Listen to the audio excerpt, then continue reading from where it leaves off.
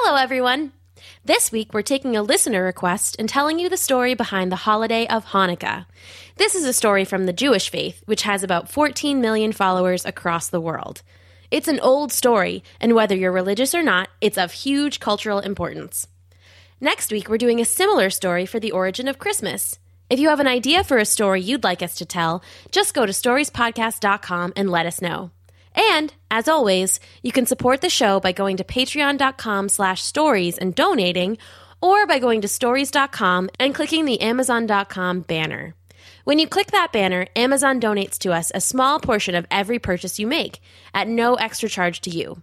Perfect for helping out the show and doing your holiday shopping at the same time. Stories Podcast is brought to you by Chase.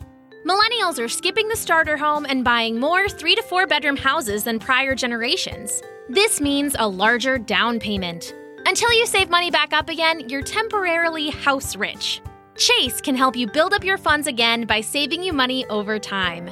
While other lenders incentivize the upfront transaction, Chase is there for you in the long run. They actively manage your mortgage over time and help you lower your payments or pay it all off faster.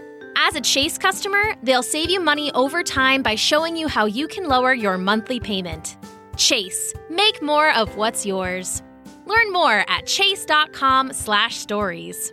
All home lending products are subject to credit and property approval. Rates, program terms, and conditions are subject to change without notice. Not all products are available in all states or for all amounts. Other restrictions and limitations apply. Home lending products offered by J.P. Morgan Chase Bank, N.A., an equal housing lender. Summer is finally here. It's time for beach days and barbecues, family vacations, and quality time with the ones you love. I don't know about you, but I don't want to spend a whole day getting my hair colored at the salon when I could be outside playing frisbee with my dog, but I also don't want to take a chance on a box kit from the drugstore. Now there's another option, Madison Reed. It took a strong woman to shake up the hair coloring world, and Amy Errett did just that with Madison Reed, the company she named after her daughter.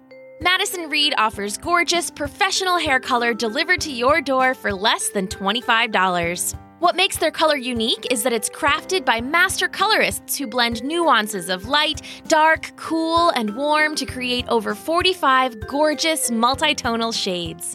Clients agree. With Madison Reed, you get gorgeous, shiny, multi-dimensional, healthy-looking, fresh from the salon hair. But you can do it yourself at home. Get an expert color consultation or take the color quiz at madison-reed.com.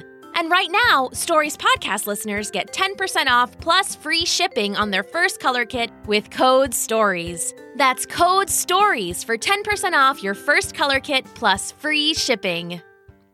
And now, the origins of Hanukkah. Enjoy!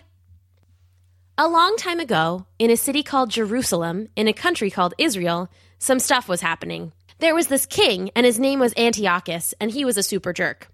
He was not the king of Israel or Jerusalem, but for whatever reason, he thought he had the right to storm on in there and tell everyone how to live their lives. This has happened a lot of times in history, where one guy decides that he wants to be in charge of everything, so he fights wars and conquers people and makes up a whole lot of arbitrary laws that inconvenience everyone. This kind of guy is called a dictator, and maybe he'll say things about wanting to create a more perfect place to live or a happier nation of people, but what a dictator really wants is to get his way. Antiochus was no different. He already had a bunch of people living the way that he wanted them to live in his own kingdom, but that was not enough. He needed to find some other people to boss around. So Antiochus brought his army into Jerusalem, and they began marching through the streets and telling people what to do. A major issue that Antiochus was pushing was religion. "The people of Jerusalem will now worship Zeus and Hera and Poseidon and Aphrodite and all the other gods I prefer," he proclaimed. "All those who refuse shall be punished." "Okay," said his army. They were ready to begin doling out the harsh punishments that Antiochus had ordered. The people of Jerusalem had no choice but to comply with these orders and leave their religious beliefs behind. Religion is a very personal thing, and many people have different spiritual beliefs and practices that are very important to them. Oftentimes, they're linked to heritage and family and traditions and culture, so it's pretty hard to change them just because some guy you don't know tells you to. The people of Jerusalem did not want to change their beliefs. They practiced a very, very old religion called Judaism, and it was a big part of who they were as a people. But the threat of punishment loomed large, and Antiochus and his army made it impossible for anyone to openly practice Judaism. The very worst part of the whole thing was when Antiochus's army seized the big temple in downtown Jerusalem. The temple was beautiful. It was golden and sparkly and enormous, and it had been built as a place of community and worship for the followers of the Jewish faith. Antiochus and his army came in and redecorated the whole thing. They hung up pictures of the gods that Antiochus liked and covered up all of the precious things that had been adorning the temple. The people of Jerusalem were devastated and angry, especially one particular family named the Maccabees. "This oppression has got to stop," said Judah Maccabee when he heard word of the redecoration of the Golden Temple in Jerusalem. "Antiochus is destroying our city and our heritage." Yeah, said his 4 brothers, Jochanan, Simeon, Eleazar, and Jonathan. They were sort of a brutish, rough-and-tumble family, and they were devoutly religious. Like everyone else in Jerusalem, the Maccabees had grown up practicing Judaism, and they were leaders in their community. They decided to lead a rebellion. A rebellion is basically when a group of people stand up to someone in power and tell them that they don't like what they're doing. In this case, it was the Maccabees standing up to Antiochus and his invading army. Sometimes there's fighting. In this case, there was. The Maccabees and the other angry, oppressed followers of Judaism fought long and hard against Antiochus the dictator and his enormous army, who far and away outnumbered them. In fact, they fought for years. And then finally, they won. They won their city back, and they won their right to practice Judaism without facing the consequences of horrible Antiochus. But Jerusalem was a wreck. Fighting and war tears places up and makes them very messy. It takes a lot of work to repair the damage. The Maccabees and their followers weren't sure where to start at first, but then they decided.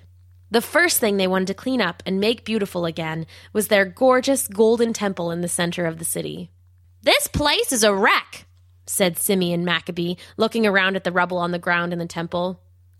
"Yeah, and you can't see anything," said Eleazar. The temple didn't have many windows, and the sun was beginning to set. Soon it would be pitch black inside, and they wouldn't be able to get anything done. "We need to look for some oil to light a lamp," said Judah, and he and his brothers began wading through wreckage in the temple looking for oil. "I found some," Jonathan called out, "but it's not a lot." He had found one mostly empty can of oil. "That will only light our lamp for about a night, I bet," said Judah. "But that's better than nothing. Tomorrow morning we can go out and look for more. For now, let's concentrate on making our temple great again." And they did. They worked that night removing statues of Zeus and Hera and all the other gods that Antiochus had worshipped. There were depictions of them on every wall and surface, and they worked for hours and barely made a dent before they went to bed.